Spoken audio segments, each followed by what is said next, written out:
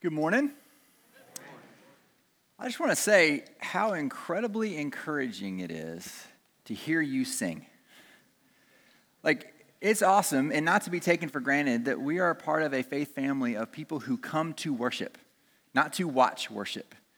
And so as we started that song, it was absolutely overwhelming to me to hear your voices over Allison's voice singing that truth. So I just want to say thank you. Thank you for coming. Not to observe, but to engage. And I know that's true in worship, and I know that's true as we open God's word, that you would engage, you would receive what God has for you, not to walk out of here the same. This morning, as we step into a new year in 2024, and I don't know about you, but Christmas seems like a long time ago, not for Troy. Christmas is always right. Did you notice that he started talking about spring? It's not spring. He's trying to get us around the calendar to get back to Christmas. It's still very much winter. So if you see Troy later, remind him it's still winter and Christmas is now about 55 days away. But as we step into a new year, I want us to start by laying a foundation, going back to our roots, going back to what is core to who we are as a church, to who God has called us to be as followers of Jesus. I'm going to show you a couple pictures, two pictures actually. One picture you're going to recognize. The other one, it's going to be a miracle if somebody recognizes. It's going to be an even bigger miracle if someone has been there. But both these pictures, separated by thousands of miles, share a common theme, share a common challenge, and a common story. You see the story picture on the left. Pretty sure everybody knows, right? If you don't know what the picture on the left is, don't raise your hand. We'll tell you that is the Tower of Pisa, which is also known as what?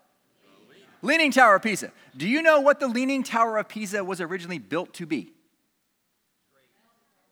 It was built to be straight. Yes, that was the...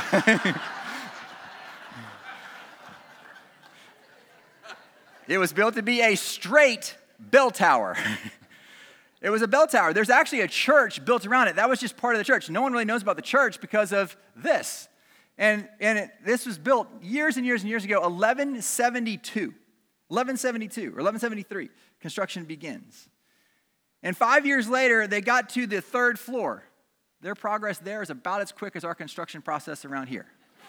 So they got to the third floor after 5 years, and then started to notice this lean. Now, Pisa literally means marshy. The entire city sits on a marsh.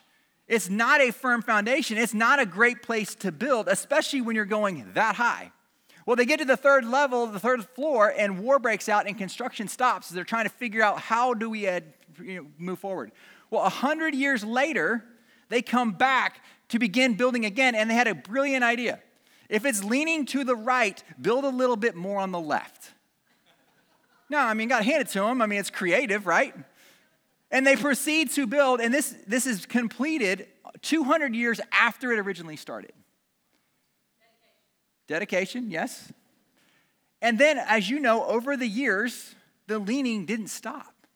The leaning continued, so much so that as this became an international tourist attraction, they had to close it because it was unsafe and they were afraid it was going to fall over. So actually, a tower that was intended to be straight, that was intended to be a bell tower, became an international tourist attraction for its failure. Now, the building on the right is the Imperial Hotel in Tokyo. Anybody been there?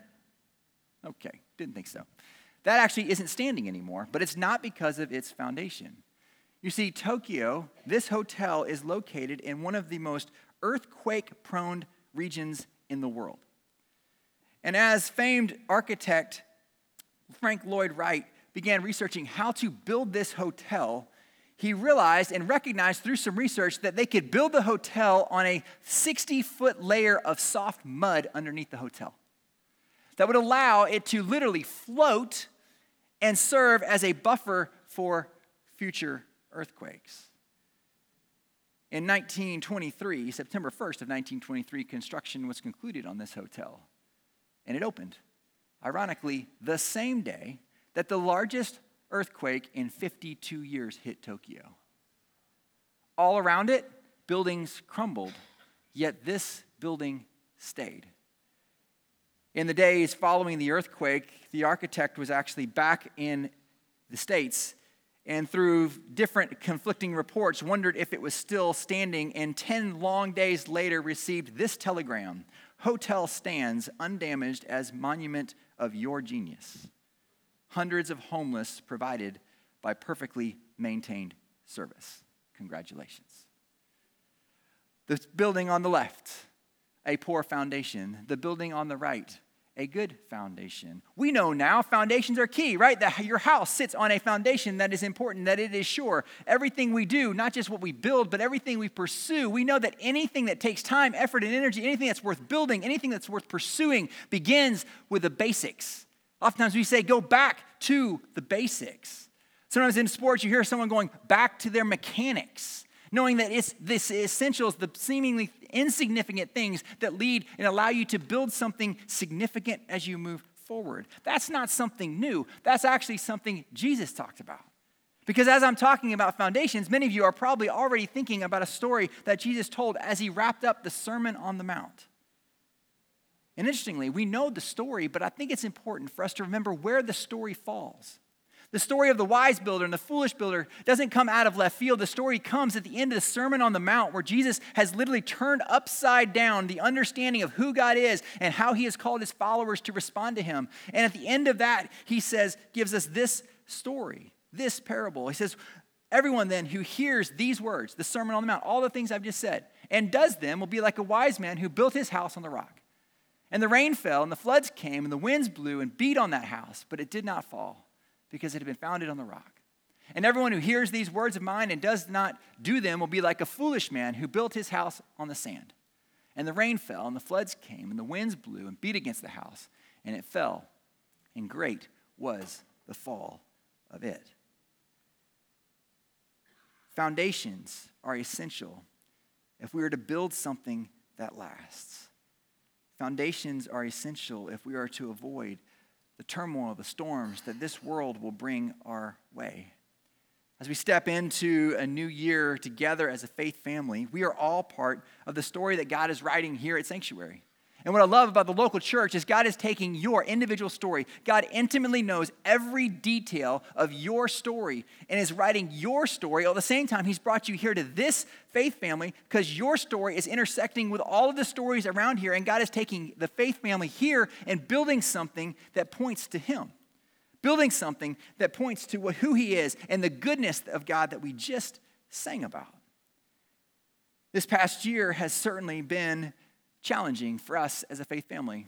As we sit here at the beginning of 2024, it's very different than we were at the beginning of 2023. But what has been so encouraging to me is talking to many of you over the last couple weeks and months has been your optimism and your hope and your excitement and your anticipation around what God has next, what God is going to continue to do. The fact that what I've heard again and again is God's not done here. God's not done with his church here. He's not done with the church down the street. He's not done with the church that way down the street. He's not done with the church in Cambodia or the church in Guatemala. God is still on his throne, and he's still working, and he still wants to use his people to tell his story. As we move forward as a faith family here, we don't know what the future holds. But we, like you, know who holds us. And we know, just as we sang this morning, we talked about a foundation. We talked about his goodness. We talked about his goodness running after us. My question is, do you believe that's true? Can you look to the back? Can you look past in this past year for you and your life and go, can you speak to God's goodness in the midst of probably good, hard ups and downs? And then as you look ahead to this next year, can you point ahead to God's goodness and say, I choose to trust God's goodness? Knowing that God's goodness is going to look different. The circumstances are going to be different. There are going to be events. There's going to be loss. There's going to be heartache. There's going to be triumphs. There's going to be all kinds of things that come this next year. And regardless of how you feel, the goodness of our God does not change. That is a foundation on which we can live. That's a foundation on which we must stand. We don't want to be foolish. We want to be wise. And honestly, we do not need New Year's resolutions because those come and go. What we need is a firm foundation. So as we're starting off this year, the next 3 weeks, we've entitled Firm Foundation. And And we're going to be talking through the foundation we believe God is calling us to build on here as a church. That's not just for us here, but it's for us individually. It's for us as a faith family, but it's also for us individually. And our hope is that it helps clarify, it helps simplify. It's a rallying cry for us to say, yes, I want that. Yes, I want those things to be true of me. I want those things to be evident in my life. I want those things to be foundational so the rest of my life can build on those things. You see, we could go in a lot of different directions. We've been asking the question, what does God want to be true of us? So what I want to do this morning is I want to share with you a statement that kind of sums this up, and then I want to break this down, and over the next couple weeks, we're going to dive into various components of this.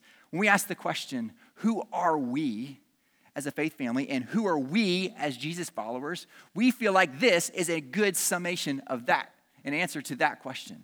Sanctuary, or we as individuals, exists to live and love like Jesus by loving God, loving others, and making disciples of Jesus Christ. Now, if you've been around Sanctuary for any length of time, you have heard living and loving like Jesus many, many times. If you've gotten anything written from Sanctuary, it's probably include that statement. If you've walked around here, it's probably on the walls. It's in various places. We talk about it all the time. We want to be a people who live and love like Jesus. You see, as disciples of Jesus, it is our call to represent Jesus to the world around us. Our desire should be to live and love like Jesus in such a way that accurately reflects him to the world around us. Let me have you think about it this way. Any of you have a favorite sports team? That wasn't a funny question. It's okay to have a favorite sports team. Yes, we have favorite sports teams. Have you ever seen a representative, a fan from the fan base of your sports team, and when you've seen them, heard them, or watched them, you've cringed inside? Right? You've gone, oh, that is not who we are. Or that is not me. Right? We've all seen it, right? That is not really a representative of our team. That's not who I want speaking for us. Think about it. I don't think God gets embarrassed of being misrepresented. I think God gets grieved. Because the goal, the desire of us to live and love like Jesus is to accurately represent him, reflect him to the world around us. And there's two components of that are significant. One, I believe when that doesn't happen, I believe God is grieved for those who are misrepresenting. Because by misrepresenting God, you and I are actually missing out on God's best for us. We're not living the way he's called us to live. We're not doing what he's called us to do. We're not embodying who he's called us to be. And God goes, I've got so much more. It could be so much better for you. On the flip side, those who see and observe the misrepresentation, those who are misperceiving, those ones are actually missing out on God's best. Because what they're seeing when you and I are not living and loving like Jesus is a misrepresentation of Jesus, and they walk away thinking that Jesus is something that he's not. Either way, when we think about living and loving like Jesus, it is our desire to accurately reflect Jesus to the world around us. It's not a list of things for us to do. It is who God has called us to be.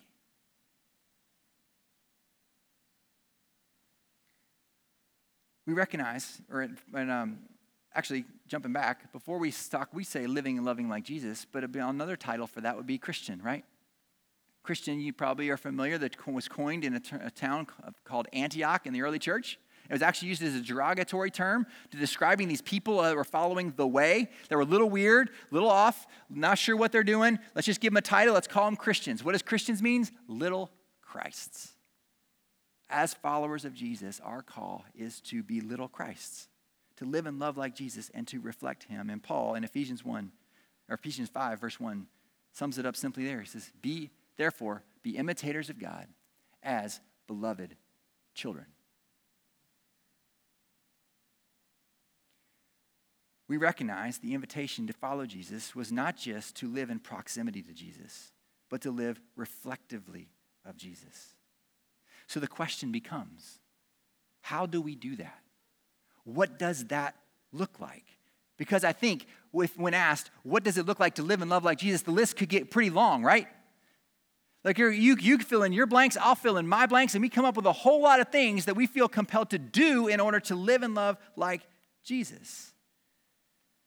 You see, the question, this can really be these three components that undergird living and loving like Jesus for us as a faith family and us as individuals, loving God, loving others, and making disciples are anchored in the greatest commandment and the Great Commission.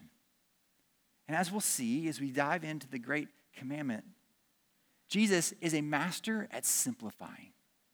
As you step into a new year, if you feel overwhelmed when it comes to your relationship with God for all the things you need to do or should do or all the things you don't know and things you need to learn, can I just encourage you that Jesus is sitting with open hands inviting you to simply follow. Jesus doesn't make things complicated. He makes things simple. Check this out. In Matthew 22, we get where we find the greatest commandment. Jesus is being inundated by these religious leaders. And in Matthew 22, it's literally just one case after another. They're coming after him, asking him questions, all with the intention of trying to trap him, trying to catch him, trying to undermine him, trying to get him in trouble. And in verse 34, we come to an exchange with a lawyer. This is when the Pharisees heard that he had silenced the Sadducees, they gathered together. One of them, a lawyer, asked him a question to test him. Teacher, which is the greatest commandment in the law? And he said to him, you shall love the Lord your God with all your heart, with all your soul, and with all your mind. This is the great and first commandment, and a second is like it. You shall love your neighbor as yourself. On these two commandments depend all the law and the prophets. This may seem like an odd question, what's the greatest commandment? But this was a common conversation amongst the religious leaders of the day, a common debate. There were different schools of thought. There were different understandings of what was greatest because the reality was everyone understood one thing. You can't do it all. At that time, the Jewish law there were 613 documented commandments. 613. And they thought they would take it a step further and go, hey, let's simplify this. Let's have heavy and light commandments. Heavy meaning those are the things you really should do. These are like recommendations. So if you don't do those, we're going to give you a free pass. So 613 commandments. There's no way. There's no way you can do all of them. So the lawyer comes and says, which one is most important? Let's prioritize and take the most important one first. When it comes to living and loving like Jesus, we don't have 613, but I'm guessing you, like me, at many times step back and go, that's simply not possible. Like, the only person who can live and love like Jesus is Jesus. I can't do that. So how do I pursue that? Why would I even pursue something I can't ever actually do? Just like Jesus is summarizing the law, he's also giving us direction for today. Remember, Jesus was being tested with an age-old question, but there's no trapping God. There are two really important truths that I love about Jesus' response. They give us insight into the heart of our God, are foundational to understanding and following our God, and it's this. Two things we see here that should be incredibly encouraging is that our God doesn't keep adding to the list of things we need to do. Jesus didn't show up on the scene and go, well, now that God's here, I'm going to give you the real homework. I'm going to give you the real list. I'm going to give you all the things you should really be doing. He doesn't add to it. How frustrating would that be if God always kept adding?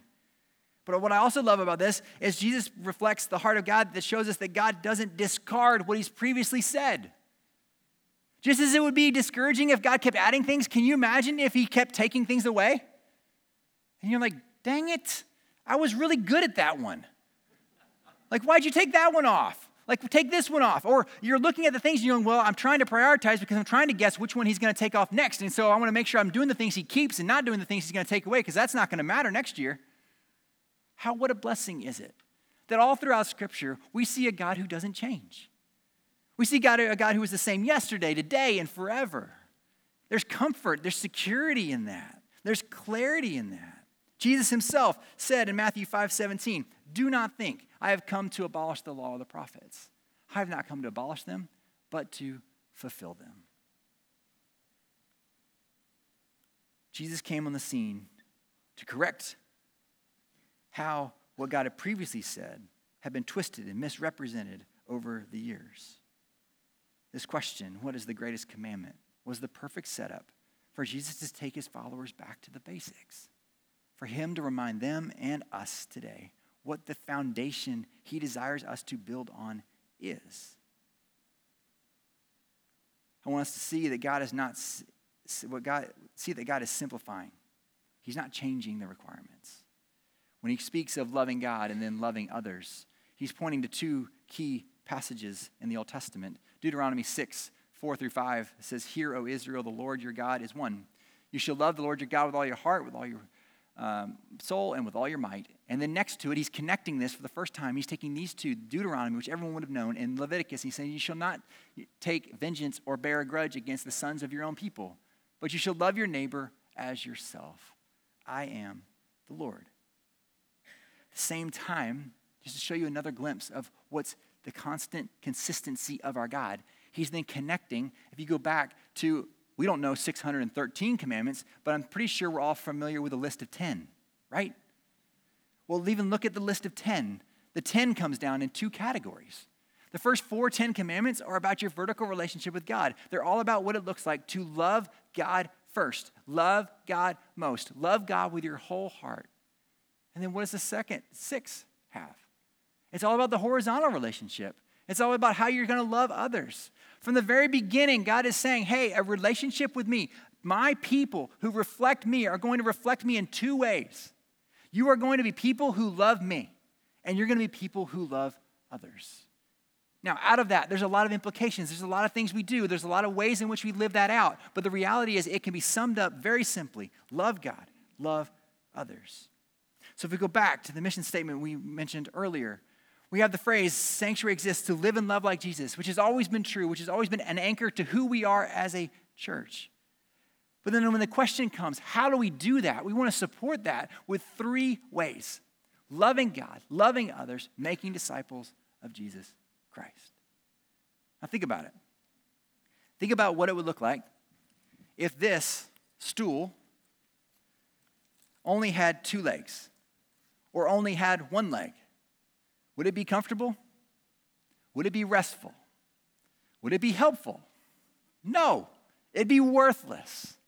If we can think about living and loving like Jesus as the top of a stool, supported by, how are we going to do that? We are going to be people who love God, love others, and make disciples. It's from that posture, it's from that place, that foundation, that everything else builds.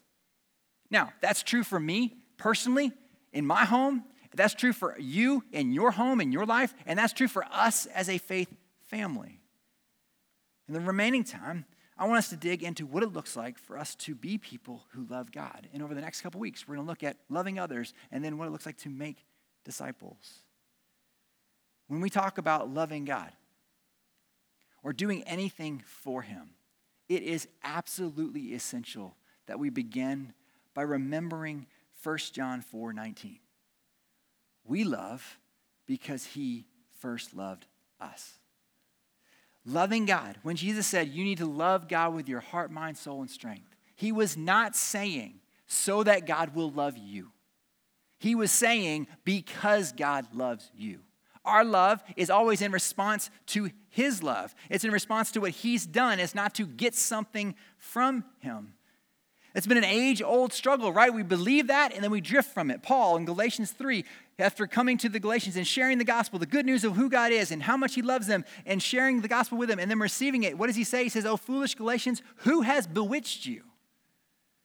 Because they were taking the good news of God's love and then saying, oh, in order for God to love me now, I need to do something for him. That's not true.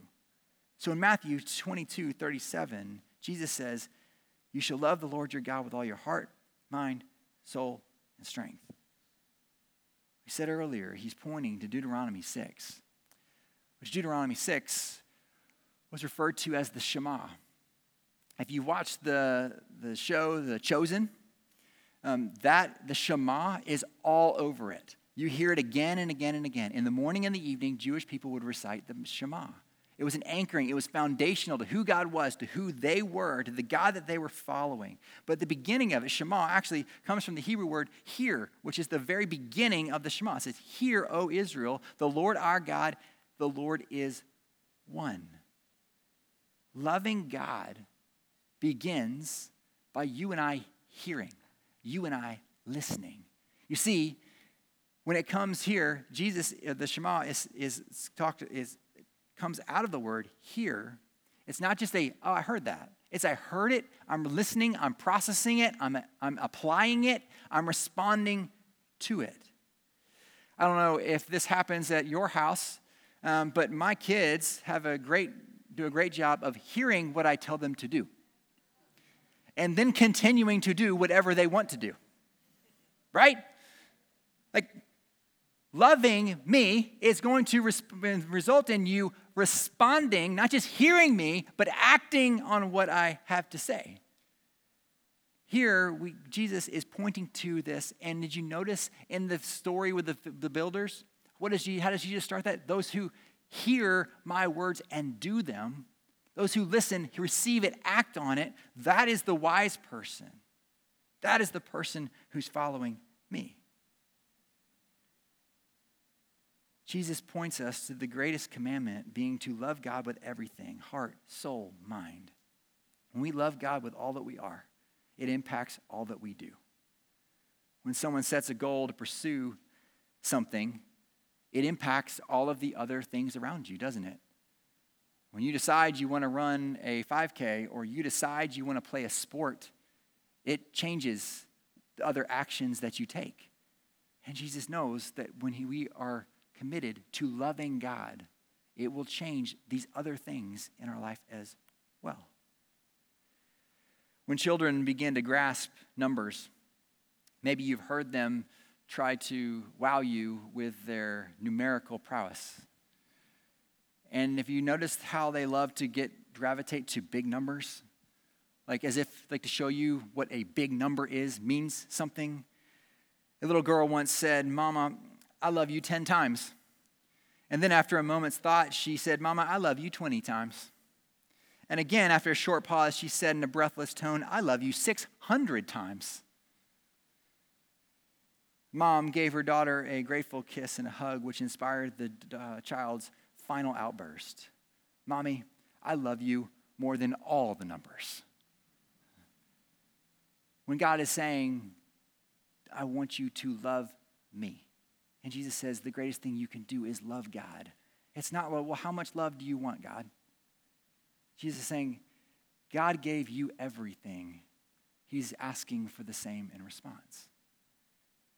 Not a little bit, not some of it, but all of it, knowing that choice, that decision, that foundation to love God first will impact everything else.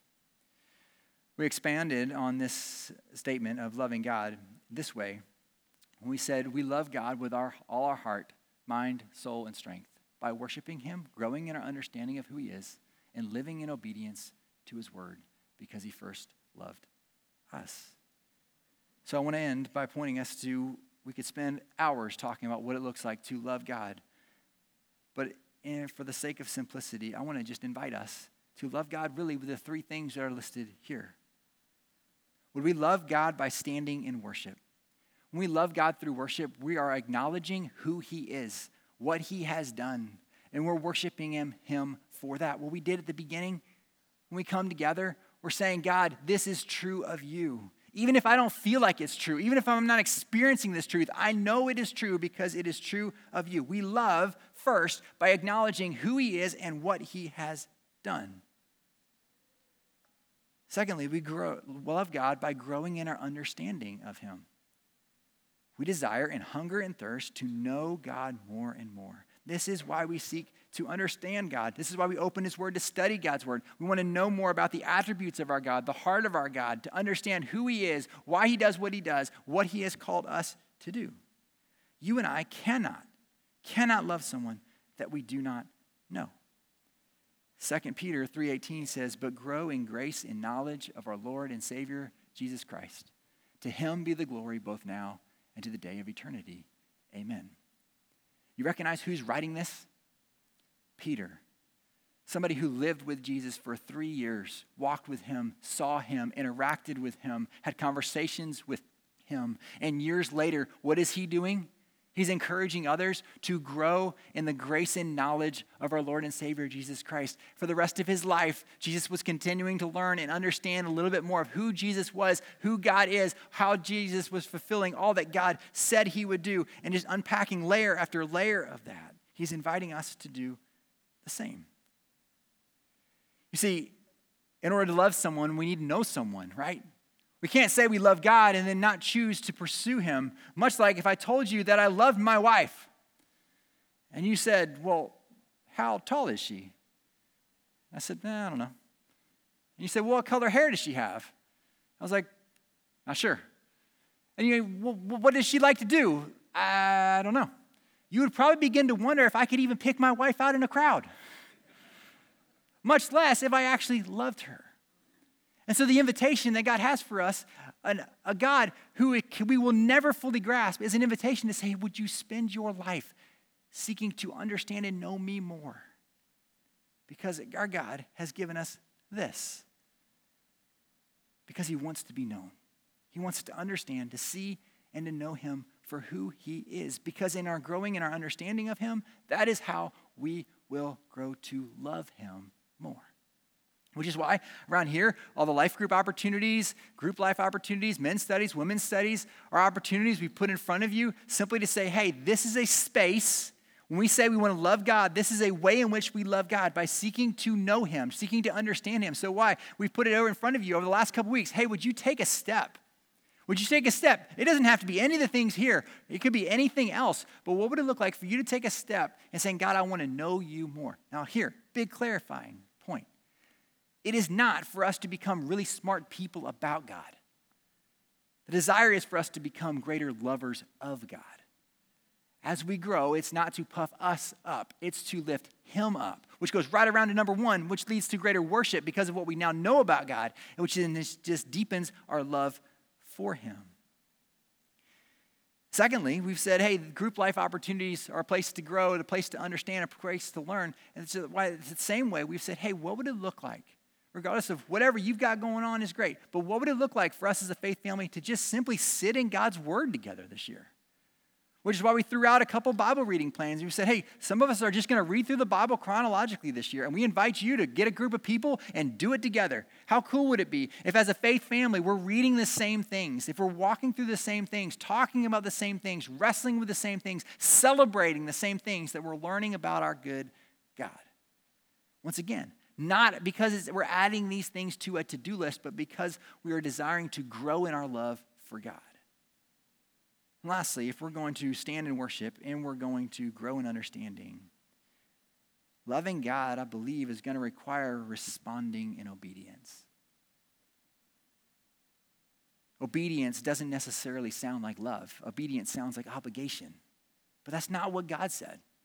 That's not what John said in John 4, or Jesus said it. And John wrote it in John 14:15. If you love me, you will keep my commandments. Much like I said earlier about my kids hearing but not responding. When God tells us something, when God invites us and shows us the right way, and we choose to go our own way, that is not loving God.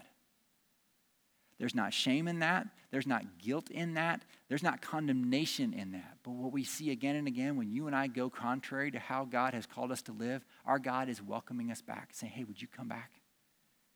There's forgiveness and there is grace. But I want you to do it my way. Not because I want my way, but because I know my way is best for you. Obeying, responding in obedience is how we love God. So, we go back to the beginning. Why do people visit the town of Pisa? It's to see a leaning tower because the foundation wasn't strong. At the end of this year, what would it look like for you to look back and say, yes, my life, the foundation is strong. The foundation is good. Now, there could be a lot of things in which you pursue, but can I just encourage you for us collectively as a faith family to go, hey, what if this next year we said, hey, God, I want to live and love like you. And as a result of that, I'm going to put 3 things in front of me. God, I want these to be true of me. I want to love you. I want to love others. And I want to make disciples like you have called me to do. That is a foundation that I believe God wants to build on here at Sanctuary. That's a foundation that I believe God wants to build on in your life and my life individually. And so my question for us this morning as we wrap up is, what would it look like to grow your love for God? And we talked about love, love, love, love. So let me change the question. What would it look like to stir your affections for Jesus? What would it look like to stir your affections for Jesus? Not out of obligation, not out of duty, but out of love. God, would you stir in me a heart that loves you a little bit more and a little bit more and a little bit more? Because guess what? Rather than focusing on all the things you think you need to do, if that is front and center, the rest of the things will take care of themselves. Because when you love God, you want to do the things that God wants you to do, and you want to be the person God has created you to be. Psalm 42:1 maybe is a prayer for you and for me this next year. As a deer pants for flowing streams, so pants my soul for you, O God. Maybe that's not you. But maybe you read that and you go, I want that to be me. That itself is a sign of life. That is a sign of God stirring in you, saying, yes, that is best. That's what I'm calling you to. That's what I want to be true of you. Maybe this week, your prayer is simply, God, would you stir my affections for you? Would you grow my love for you? For me personally, in thinking about this, what I recognize is in order for God to stir my affections for him, it takes me looking at what affections are being stirred in my life. It goes to what I'm talking about. It impacts what I'm watching. It impacts what I'm listening about to. It impacts what I'm thinking about. When I lay that before God and say, God, would you allow these things? Would you allow everything I do to stir my affections for you? Guess what? It is going to change how I live this next week. And I hope it stirs my love for God in such a way that it deepens and grows each and every day. We believe that by going back to the basics, going back to the foundation, clarifying this foundation, that God has great things for you and great things for me and great things for us as a faith family. I don't know what God has in store. And we can choose to look to the future and be nervous personally and collectively about what this year may bring, or we can do it confidently, saying, I'm built on a foundation that will stand no matter what comes my way. So, can I invite you to build your life on these 3 things, and specifically this week, to focus on what it looks like to grow in your love for God. If we want to build a life that lives and loves like Jesus, it's always going to start with loving him first because he loved us first. Let's pray. Father, thank you for this morning and thank you for this truth. Thank you that you showed up on the scene and you took 613 and you summarized it into 2. And really, you rolled everything into 1 and said, just love me. So God, in these moments, as minds are spinning and God, you are speaking to the hearts in this room, God, can I just ask that you protect each one of us from letting loving you becoming one more thing to do? Instead, God, would you make loving you something that describes who we are? You don't want people who have loving you on a to-do list. You want people, followers, people who live and love like Jesus, who are defined because they're lovers of you. So God, make that true of us. Make that true of this faith family as people come in these doors. God, would they be marked? Would they be blown away by the love for you that just permeates this place? And God, wherever each one of us find ourselves this week, God, would you give us the strength to take a step as you lead that would help to stir our affections for you. Because God, it is on that foundation that we seek to live and stand. It's in Jesus' name we pray. Amen.